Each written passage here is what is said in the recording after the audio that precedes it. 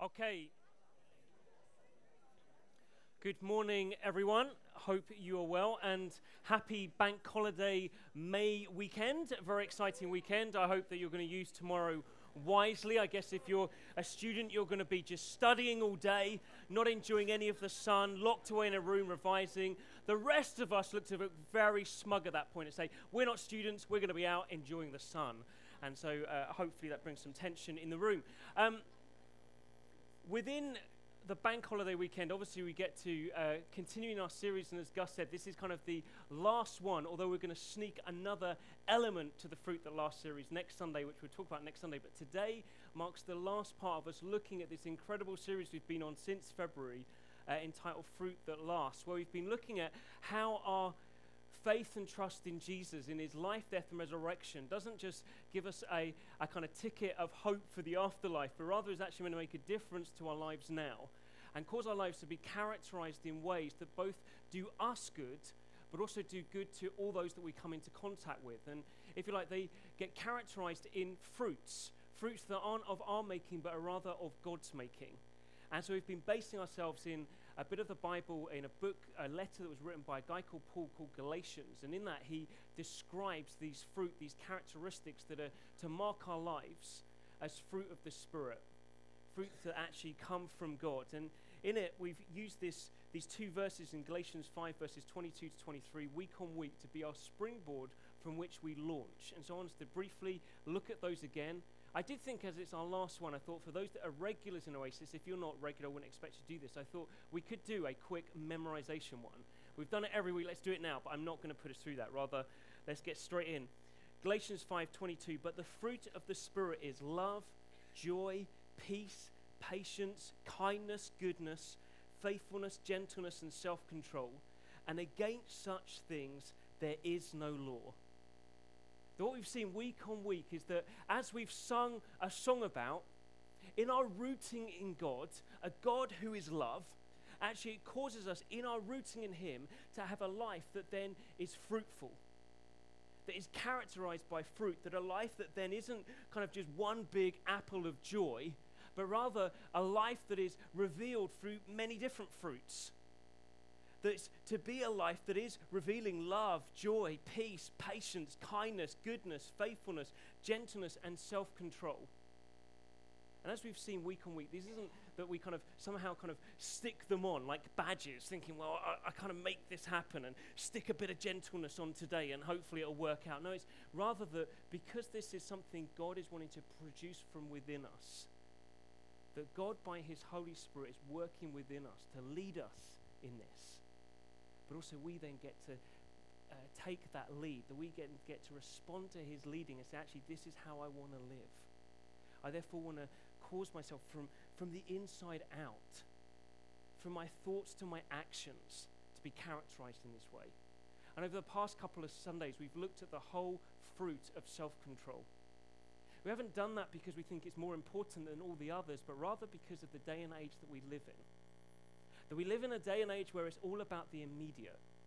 And therefore, the fruit of self-control can quickly get something that we misunderstand or just want to forget. But whereas what we've discovered is over the last couple of weeks that self-control isn't about self-mastery or self-denial. It's actually about understanding that we have appetites that truly and only can be satisfied in Jesus. And therefore, self-control is always about understanding that we're not going to settle for second best in something. We're rather going to go to the one who ultimately provides everything we've ever wanted, desired, or need. And that's Jesus. And therefore, just as we've done in worship, and this is why it all flows on, and you could think, well, do you guys kind of manufacture this? No, we don't. It just kind of happens. And you think, well, at that point, surely maybe that's an evidence of God. You see, God's already been speaking to us about saying, is our gaze on him?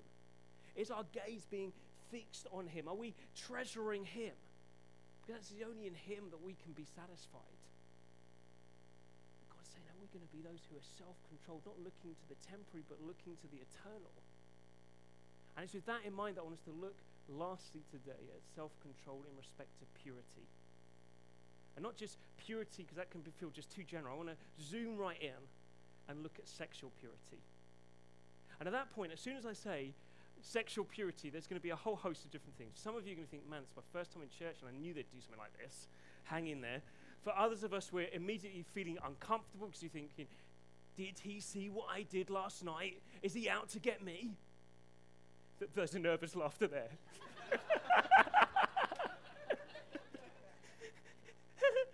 And there's others of us thinking, oh man, this is bank holiday weekend. Let's lighten up.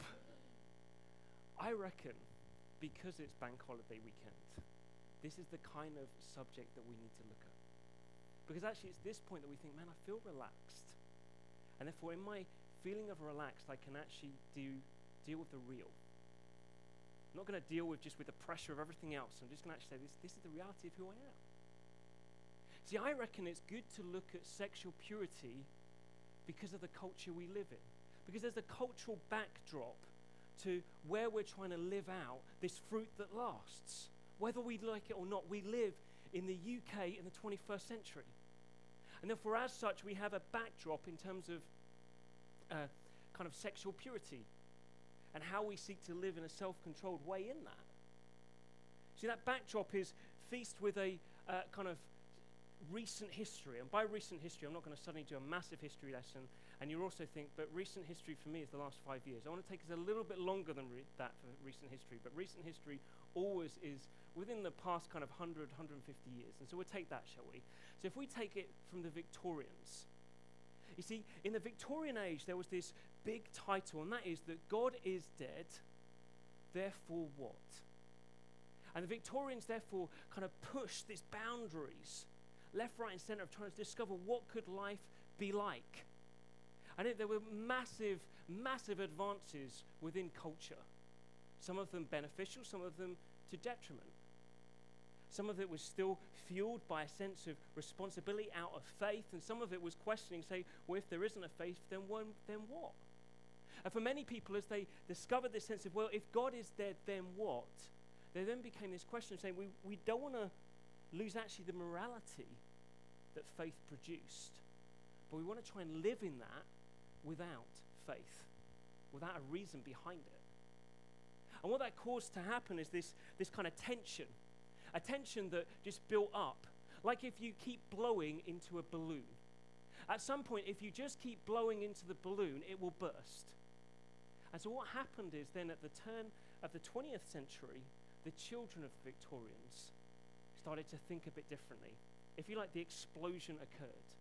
Where suddenly they discovered that actually, maybe if our minds are truly freed from the concepts of a God and a deity trying to bring something upon it, then if our minds are truly freed, then why should we be trying to cage them with some level of morality?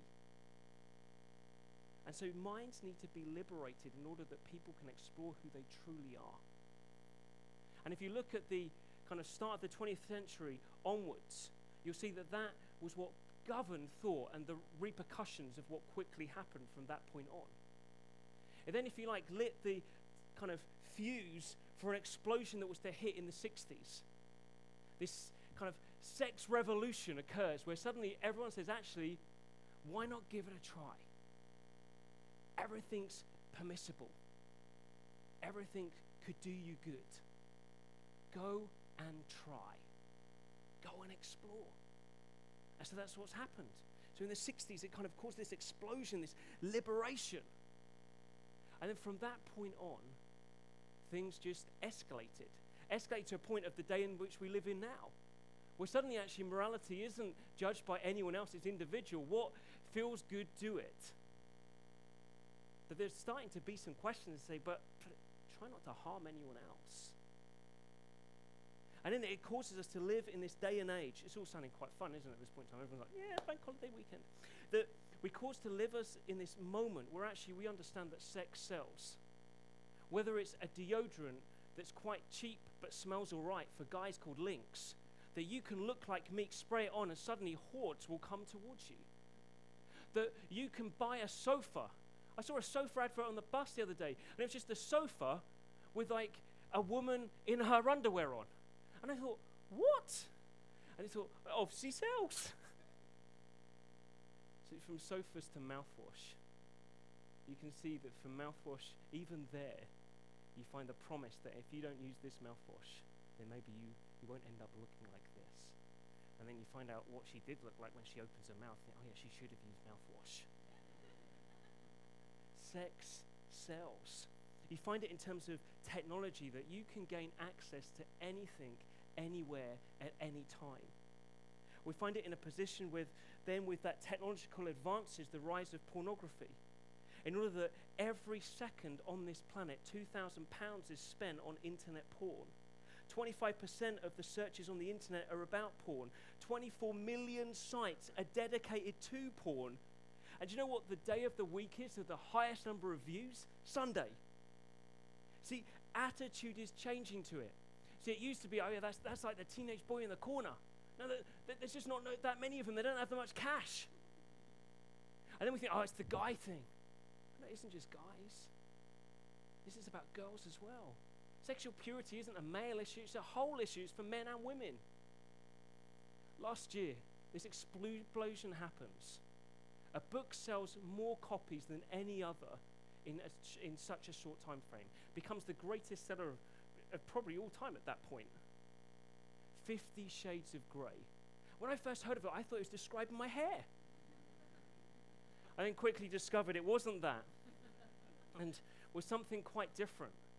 That trilogy that was to come was to be purchased primarily by women in order to somehow just take the myth away from something and say, actually, this is all permissible, all acceptable. You then find that you go down to the ballroom, you just walk through and you find that there's something that used to be about saucy parties for hen nights or for women of a certain age, of Ann Summers. So then you find becomes a high street brand and no one bats an eyelid. See, at this point we have to understand this is the backdrop we live in. The backdrop we live in, which actually there's starting to be questions asked. Questions that ask that you only have to turn over the newspaper daily to find out that there's another 70 celebrity where people have said, well, no, that should have never happened. And others at the time comment and say, but it was just what everyone thought was okay. And Society Sunday says, how do we get to this? You find those moments where suddenly we discover that 70% of 11-year-olds have seen a pornographic image. And we think that there's something wrong in that. The innocence is being lost. For me, I start to take notice when a newspaper I enjoy reading but is quite left in its views in terms of The Guardian. When you get somewhere like that saying maybe there's a problem, you start to kind of think through what. When you got a newspaper like that which tells a story of a mother kind of discovering that her 12-year-old son was told by his friends to watch an image and to watch this movie that they'd all got on their phones. So he'd gotten home, gone up to his bedroom and watched this movie on his phone. He then can't sleep for the next day and night. After 2 days, he eventually gets the courage, out of shame, to speak to his mum. This is what he says. Mum, I know I should have never watched this, but I now feel like my innocence is lost and I'll never get it back. Man, 12-year-old. And the writer of this article, this mother, is just saying, what have we done? What are we doing? And he says, into that backdrop, that we therefore, even on a bank holiday weekend, get to step forward and say, well, how are we going to bear fruit then? How are we going to bear fruit that lasts, that actually is about self-control in sexual purity? Because actually there's a world out there that's saying maybe there's a different way. Maybe there's something else going on here. And for us, we have to say, even with that backdrop, the call is there, and how will we therefore respond? See, the call is there to pursue purity. That's what the self-control and purity is all about. And Jesus calls us to that, but calls us in a way that sets the bar pretty high. Sets the bar pretty high that when we can read it, we can quickly skim through it because you think, man, that's pretty full on. Man, do you not know the culture we live in? But this is what Jesus says in Matthew 5, verse 27 to 30. Jesus says this, you have heard that it was said, do not commit adultery. In other words, do not have sex outside of marriage. But I tell you that anyone who looks at a woman lustfully, and in that we can take it that Jesus isn't just talking to men, he's talking to women as well. So anyone who looks at a woman or a man lustfully has already committed adultery within his or her heart. See, Jesus raises the bar in terms of our pursuit of purity and says, man, I'm not after just the actions that you take. I'm not after a bunch of people who can live in a society like ours and say, hey, do you know what? Yeah, I see everything that's going on, but I'm not having sex outside of marriage, but maybe we are. And at this point, we're thinking, man, are you looking at me, Adrian? I'm not looking at you. And what you're going to find through this morning is I'm never going to point the finger at anyone apart from myself and say, man, are we pursuing? Am I pursuing sexual purity? Because in there, we're called to have self-control. But in it, Jesus says it isn't just about actions. I'm not just interested in that. I want to know what's going on in your heart. I want to know where you're looking. See, in first kind of take, we can look at this and think, well, Jesus, this sounds a lot like self-control equals self-mastery or self-denial. It doesn't seem to be a bit about kind of seeing that you've got an appetite and how that ultimately can be satisfied in God. This seems to be you saying, oh, come on, deal with the outside. No, this is Jesus doing the exact opposite. This is Jesus trying to say, look, you've got to understand that where you look is actually seeking to satisfy the desire and the appetite that you've got. And therefore, it isn't enough just to say, I'm not doing that in terms of action. It's that you've got to understand what's going on in your head. That he used that word heart. The word heart that Jesus uses there is talking about the core of our being, the kind of core that governs everything that we then do. And Jesus is saying, actually, it's in that place that I'm interested. It's in that place that your appetite's coming out. It's in that place that I want to speak to you and say, actually, how are you doing this? Where are you looking? Because if you're looking somewhere, let's call it for what it is, of where you're seeking to satisfy. Hits us hard. He hits us that moment that just wakes up and says, what? I could look at someone, I could be entertaining a thought of someone, and that's as good as doing the action. It doesn't feel as good. But Jesus says, no, it's the same. And the bar's raised. Why? Because Jesus is always after inward transformation. He's not after just an outward conforming. See, for Jesus, he wants us to live understanding. If we're to pursue sexual purity, it's everything to do with where we look. And where we look with our appetites and where we're satisfied. And therefore, before we kind of read the rest of that verse that was up there in Matthew 5, which if you're in a Bible and you're turning it thinking, man, this gets really heavy. It does get quite heavy, but before we get there, we've got to kind of pause for a moment and allow ourselves to reflect on what Jesus is saying, kind of where we're to look. Because actually, it's understanding where we're to look. It also helps us understand that there's some things that aren't wrong. See, there's a problem that can come is that actually when you get someone like me talking, and suddenly there's this backdrop of culture, boo, boo, boo, everything's boo, boo, boo. Oh, it's all horrible out there. Let's just stay in this little suite and live here forever until Jesus returns. Like an airport departure lounge. Wouldn't that be good? No, it wouldn't be good. It'd be horrible and smelly. It's just not going to be like that, is it? See, the problem is that we can get to this point of thinking, oh yeah, sexual purity actually is all to do with understanding that sex is, it's just not nice. Therefore, that's how we ensure we're not doing anything about it, because actually it's all not nice, it's all wrong, it's all evil. Now, that's not what we're to see here. See, what Jesus wants us to first understand is to look and know that sex is good. Sex is good. Now, for some of you, you're thinking, man, this isn't going to help me, Adrian. You're kind of starting off the point saying, I'm starting to feel a bit convicted, starting to feel uncomfortable, thinking you're pointing at me, and now you just say, well, sex is good. That doesn't help me. Well, no, we need to understand that firstly, because actually it will help us then to see something else. Because I want us to first look and understand that sex is good. And after we've seen that sex is good, we're then going to see something that is better. And I promise you it isn't chocolate. So let's look at sex is good. Matthew 19, Jesus says this when he's questioned about marriage. He says this, "Haven't you read," Jesus replies, "that at the beginning the Creator made them male and female, and said, for this reason a man will leave his father and mother and be united to his wife, and the two will become one flesh. So they're no longer two, but one." See, Jesus is questioned about marriage, about what marriage is and what's the point of it. And Jesus, in all his radical teaching that he's been doing up to this point, you only have to read, as we've just been started kind of delved into in terms of Matthew 5. You read Matthew 5 to 7, you just think, Jesus didn't pull any punches. He kind of says this whole different way to live, where you just think, this is radical.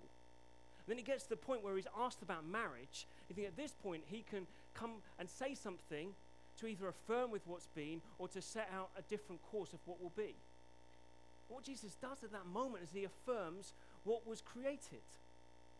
At that moment, the most radical thing that Jesus can say is actually say, this is what marriage is about. It's about understanding that God created men and women. That he created men and women, and they're of equal value. They're of equal value, but they're different. And that isn't rocket science. Look in the room, you can just see that guys and girls are different. Of equal value, though. So he says they're different but equal. He then says, but actually God also has provided this way, created this environment that is for our good. That was a provision, a plan, a design of how men and women could relate exclusively.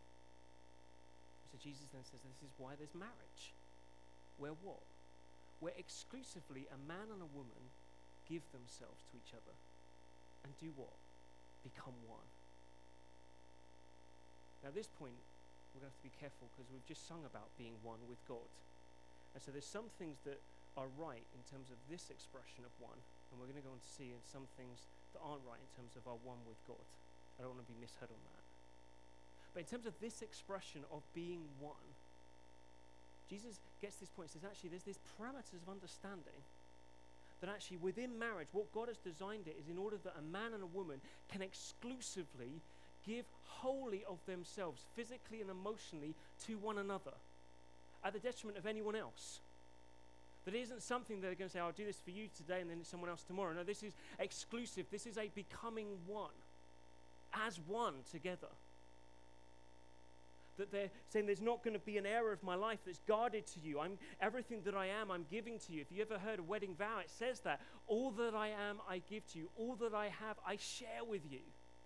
Saying, I'm giving everything to you. I'm becoming one. I'm not saying, right, you can have this bit, but I'm going to keep this bit still for me. No, what Jesus is saying, a marriage, what's intended is it's the giving of themselves to each other. And part of the safety of that giving together of each other, giving of themselves to each other, is to understand that part of the demonstration of that becoming one is sex. Just to say, if you're here and you're under 18, I apologize for keep using the word. It is going to be used lots. If you're over 18, I apologize for using the word lots, and it may make you feel embarrassed. I'm all right with it. But in it is that moment that what sex becomes then is actually the demonstration of a man and a woman saying, we're becoming one. I'm holding nothing back. This is a demonstration of us being exclusive together. This is a demonstration of us enjoying one another together. This is a demonstration of us sharing physically and emotionally together.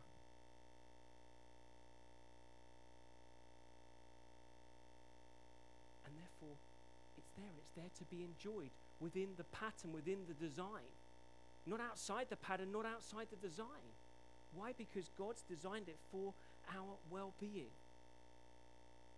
See, God thinks sex is good, and he provides an environment for it to be enjoyed in. Man, there was a book of the Bible, Song of Songs, that when it was written, like 11, 12-year-old boys in the Jewish culture and under were not allowed to read it because it was too saucy. Man, some of you, if nothing else, you're going to go back and think, man, I'm going to read Song of Songs. But in it, it's that within that, now there's a great verse in Song of Songs that says, do not awake love until you're ready. That's the point of that book.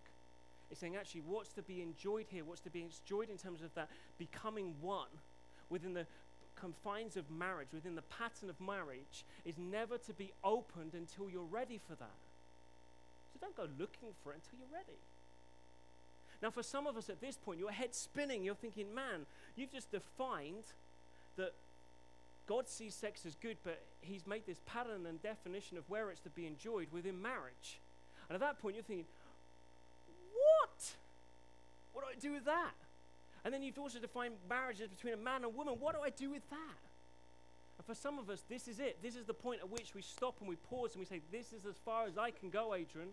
Because at this point, we have to pause and say, I need to now investigate whether I believe God is after my well-being. And if he is after my well-being, then I believe that I'll start to submit and say, you're my treasure. And therefore, whatever the cost, I want to treasure you. I'm not going to force you into that position. You have to get there yourself. So for some of us, that's that pause moment. For many of us, it isn't that pause moment. For many of us, it's to understand that the end point isn't here. It isn't whether we're part of this definition of marriage or we're outside of that definition of marriage. Actually, the end point isn't this. The end point isn't that God thinks sex is good. The end point actually is that there is something better than sex. Jesus' quiz on marriage again says this in Matthew 22, verse 30. At the resurrection, people will neither marry nor be given in marriage. They will be like the angels in heaven. Jesus loved to use moments from day-to-day life and say, do you know this? It's going to look like that when I finally get this earth as it's meant to be. See, our faith and trust in Jesus' life, death, and resurrection doesn't just mean that we get forgiven, doesn't just mean that we get to know that we're guilt-free, doesn't just mean that we won't die ultimately. Actually, it promises that we have a sure and certain hope that Jesus is going to return to this planet and renew everything. It isn't that we're going to escape this planet. It isn't that one day we're going to take into this mystical cloud city. It's that actually Jesus is going to return and cause God's kingdom, where God dwells, to be fully present here. So we will see God as he is. There's one writer said that what it will look like is if you can think of the most precious, beautiful thing on this planet. Maybe it's a moment, an experience. Maybe it's a kind of place that you visited. When God gets this planet as it's fully created to be, as it's restored into its full glory and beauty, it will cause that moment, that experience, that place to feel like a caterpillar compared to the butterfly that has emerged. See, having faith and trust in Jesus promises that there is hope of something that will come. And Jesus says what we've got to understand about what is to come is that when this new heaven comes onto a new earth, part of what that future will look like is that there will be no more marriage. Therefore, if God used marriage as a place where exclusivity, oneness could be enjoyed between men and women, part of that oneness that could be explored and demonstrated through sex, therefore, surely we can surmise that if there's no marriage, there's no sex. And for some of you, it's just getting worse and worse, isn't it? You think, not only have you taken to that point of thinking, right, you've got to kind of work out, are you just even committing adultery in your heart? And then you said, oh, yeah, sex is good, that's not helping me. And now you're saying that actually, when we finally meet Jesus, there won't be any sex. And so, let's do the math. If I never get married, does that mean that I'm never going to get that? Jesus says, yeah. Why? Because there's something better. See, if sex is that demonstration of becoming one, and that's what marriage causes us to enjoy, why does there not need to be marriage once we get to be with God forever? Maybe it's because, or maybe not just maybe, I believe it is because actually in that moment when we get to be with God forever, we suddenly realize that actually he is everything that we've ever needed. We no longer see, as Paul writes, through a glass dimly. We see as we see one another. Suddenly God, in all his radiance, beauty, glory, magnificence, wonderfulness, otherness to us, we're suddenly able to stand before and see one who we knew we were rooted in love in, and who now is stood before us, and we realize he truly is love. Love that we've never experienced before. And it isn't a love that's distant, it's rather a love that is towards us. where we know that we're unconditionally loved and accepted by this one. And suddenly we know we're not at the edge, we're with him forever. We are now one. And that oneness with God, that oneness that we sung of the song where we can think, oh yeah, I am one with God. Yeah, sounds good. We're never going to sing that in the same way ever again, are we, after this morning? Because we're suddenly going to realize, actually, what this is promising is the exclusiveness of a relationship I've ever desired on this planet. It's only ever, truly ever met in God. It doesn't rubbish what we've got in our marriages. It just shows that one day they'll be overwhelmed, overshadowed by what is to come in God.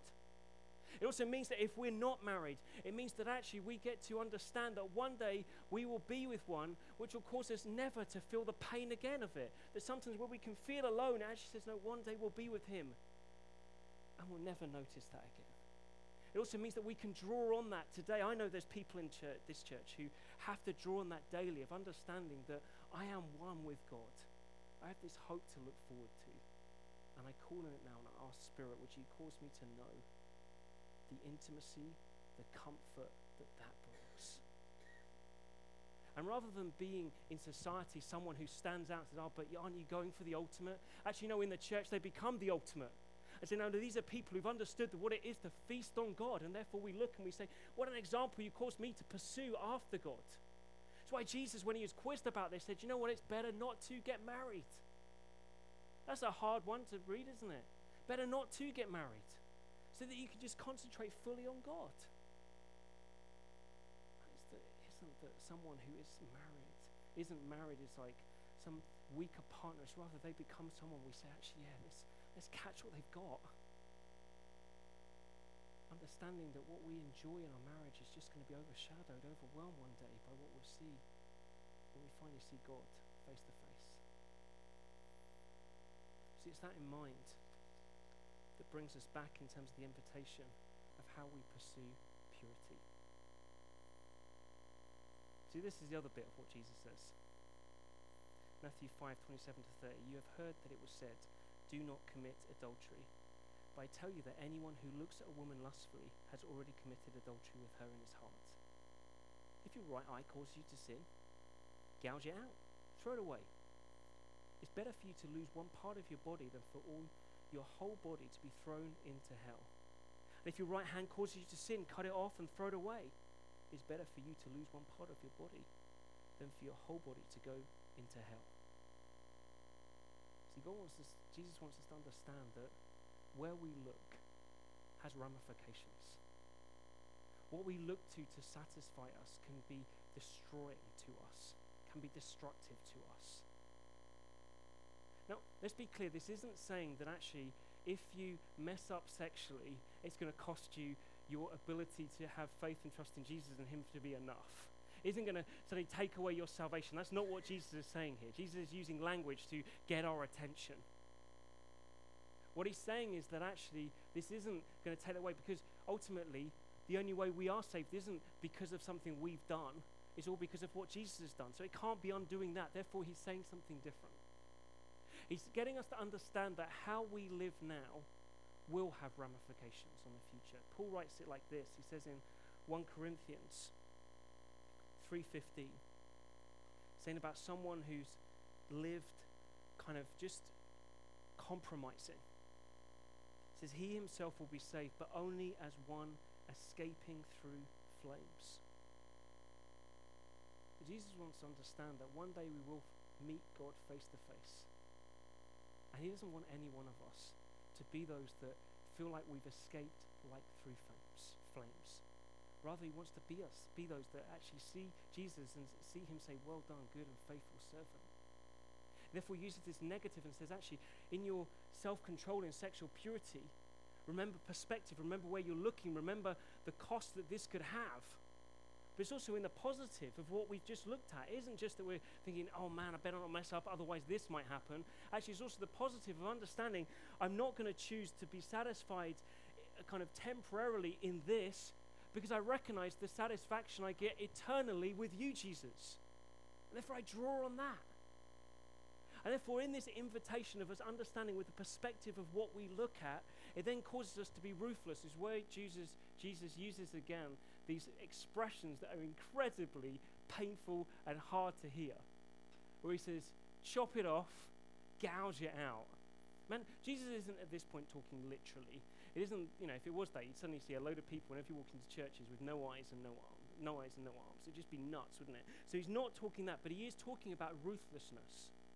That when we hear this, it isn't that we think, oh yeah, this is all right, it doesn't really matter. And Jesus is saying, no, this does matter. Be ruthless with it. Don't kind of entertain it. Keep in mind what is to be, and therefore be ruthless with what is now. Don't be temporarily satisfied. That's the thing with sexual desire. I promise you, whatever it is that you do, it will bring some level of satisfaction, but it's temporary. Therefore, be ruthless with it. I don't know what that means for you. Maybe it means your use of the internet. Maybe it means in terms of changing your friendships. Maybe it's about getting accountable. Maybe it's about stopping having sex. Maybe it's about what you watch. Maybe it's about what you wear. Maybe for some of us, it's about finally stopping seeing ourselves as someone of no value, and therefore allowing others to treat us like that, but rather understanding that God sees us with intrinsic value, infinite value, and loves and accepts us, and therefore we cut away that sense of feeling we have no value in order that we know that we can pursue purity. I therefore say it means that we need to, one, battle for our mind. We haven't got time to look at all these. Romans 12:2-2. Just write them down if you've got a notebook. Do not conform any longer. In other words, we need to change our ways of thinking. Second one is that we need to remember our freedom. Romans 6:11. It isn't that there's something that we're involved in that we cannot be free of. Because that then therefore means that Jesus' death on a cross and resurrection has limitations, and as far as I read it, it has no limitations. It frees us from everything. What we get to do is live a life then of following him, of understanding and enjoying more of that freedom. It isn't that when we put our faith and trust in Jesus, suddenly everything switches and we think, oh yeah, I'm free in every area. No, there's still some stuff that dogs us, and therefore we keep coming back and say, Jesus, am I really free here? How can I live free here? Renew my mind. I live in your freedom. And lastly, we don't do it alone, that the Spirit is at work in us, giving us the power to live the life we want to. But not only the Spirit, that Jesus places us in community, in order that we know we never have to do anything alone. We can call on others to walk with us. We're left with a question then. Will we be those who seek to give ourselves in living a life of self-control in purity? That's a rubbish question, isn't it? Because every question should be an open question, surely. Every question should be an open question that allows me some sort of grey area where I can kind of respond to it. That doesn't, does it? That's a horrible question, because it's either yes or no. Will we be those who seek to give ourselves in living a life of self-control in purity? Yes or no? I respect you if you say no. I respect you if you say yes. I have little respect for those that try and sit between the middle. For some of us, for us to get to a clarity of answer, we need to investigate this. I don't want us to feel shoehorned, saying, you've closed the question down. I don't know, Adrian, I don't know. Fine, investigate till you do know. Do you know what I think, though? For you guys, I'm going to let you off the hook. Investigate. The ones I'm not letting off the hook today are those of us who know that we are followers of Jesus. And we just know as soon as I said that word, sexual purity, you just started to unravel a little bit. You started to feel that sense of God wanting to produce the fruit in you that he wants to. That sense of the Spirit saying, come on, I want to lead you in this. You thought, I know what this means. What will other people think of me? Can I really start to say no to that? Can I really be that ruthless? But then Jesus, I see who you are, and I want that. I choose to be satisfied in you. It's to you I want to appeal to this morning as we run out of time and I get told off, but we'll deal with that. I'll get told off, okay? Because this is important. I remember aged 18, I remember someone speaking in a church like this and getting to this point. At age 18, I remember thinking, do you know what? How I'm living doesn't match up. What I watch doesn't match up. How I treat my girlfriend doesn't match up. I remember thinking, what will everyone think about me? And then I remember thinking, who cares? Because actually, Jesus, all I'm concerned about is what you think. And therefore I want to say, marker in the ground time for Adrian Hurst. Today, Jesus, I say no more to that, and yes to being satisfied in you. And for some of us, you're like Adrian Hurst, age 18, and you need to say no more. Yes to Jesus. Let's not worry about what others think. Why? Because it's the safest place ever. Best community ever, who just are for one another. No one's judging. Man, if they are, all you do is just say, man, didn't Jesus say something about that? About kind of planks and specks? Go figure. You know, it just unravels at that point. So we don't need to worry about anything else. What we need to worry about is our heart. Saying, Jesus, this is who I am. Should we stand?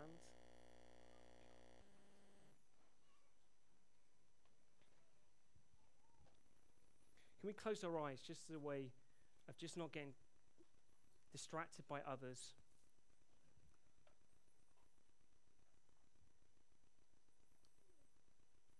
I just recognize that for some of us here today, today is a moment where we need to draw a line in the ground.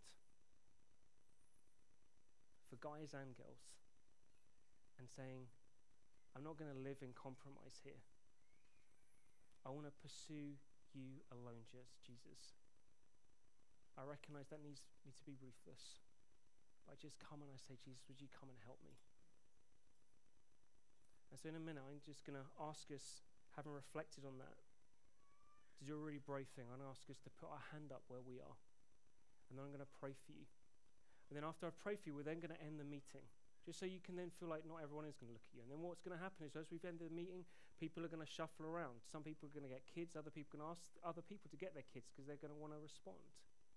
Others are going to get coffee. But for you who've responded, you're then going to kind of come over and hang out with me.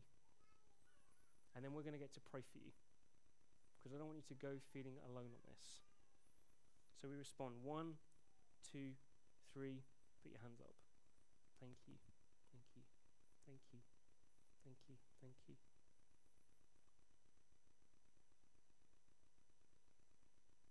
Thanks for those who've responded. Just going to pray for all of us. Pray for these guys. Well, God, I thank you for how you don't allow us to settle for second best. That Jesus, your greatest desire is that we would be satisfied in you. And I pray for those that have been brave enough this morning to say, do you know what? I want to draw a line here and find my deep satisfaction in you, Jesus. I pray, come and meet them. I pray for all of us. I pray, would you cause us to not squander what you've given? Would you call us to not settle for second best in our pursuit of our appetite of you, Jesus? And I pray, God, would we be known increasingly as a community who reveal this fruit that lasts, understanding that we're rooted in you, and in you we truly are one. Amen.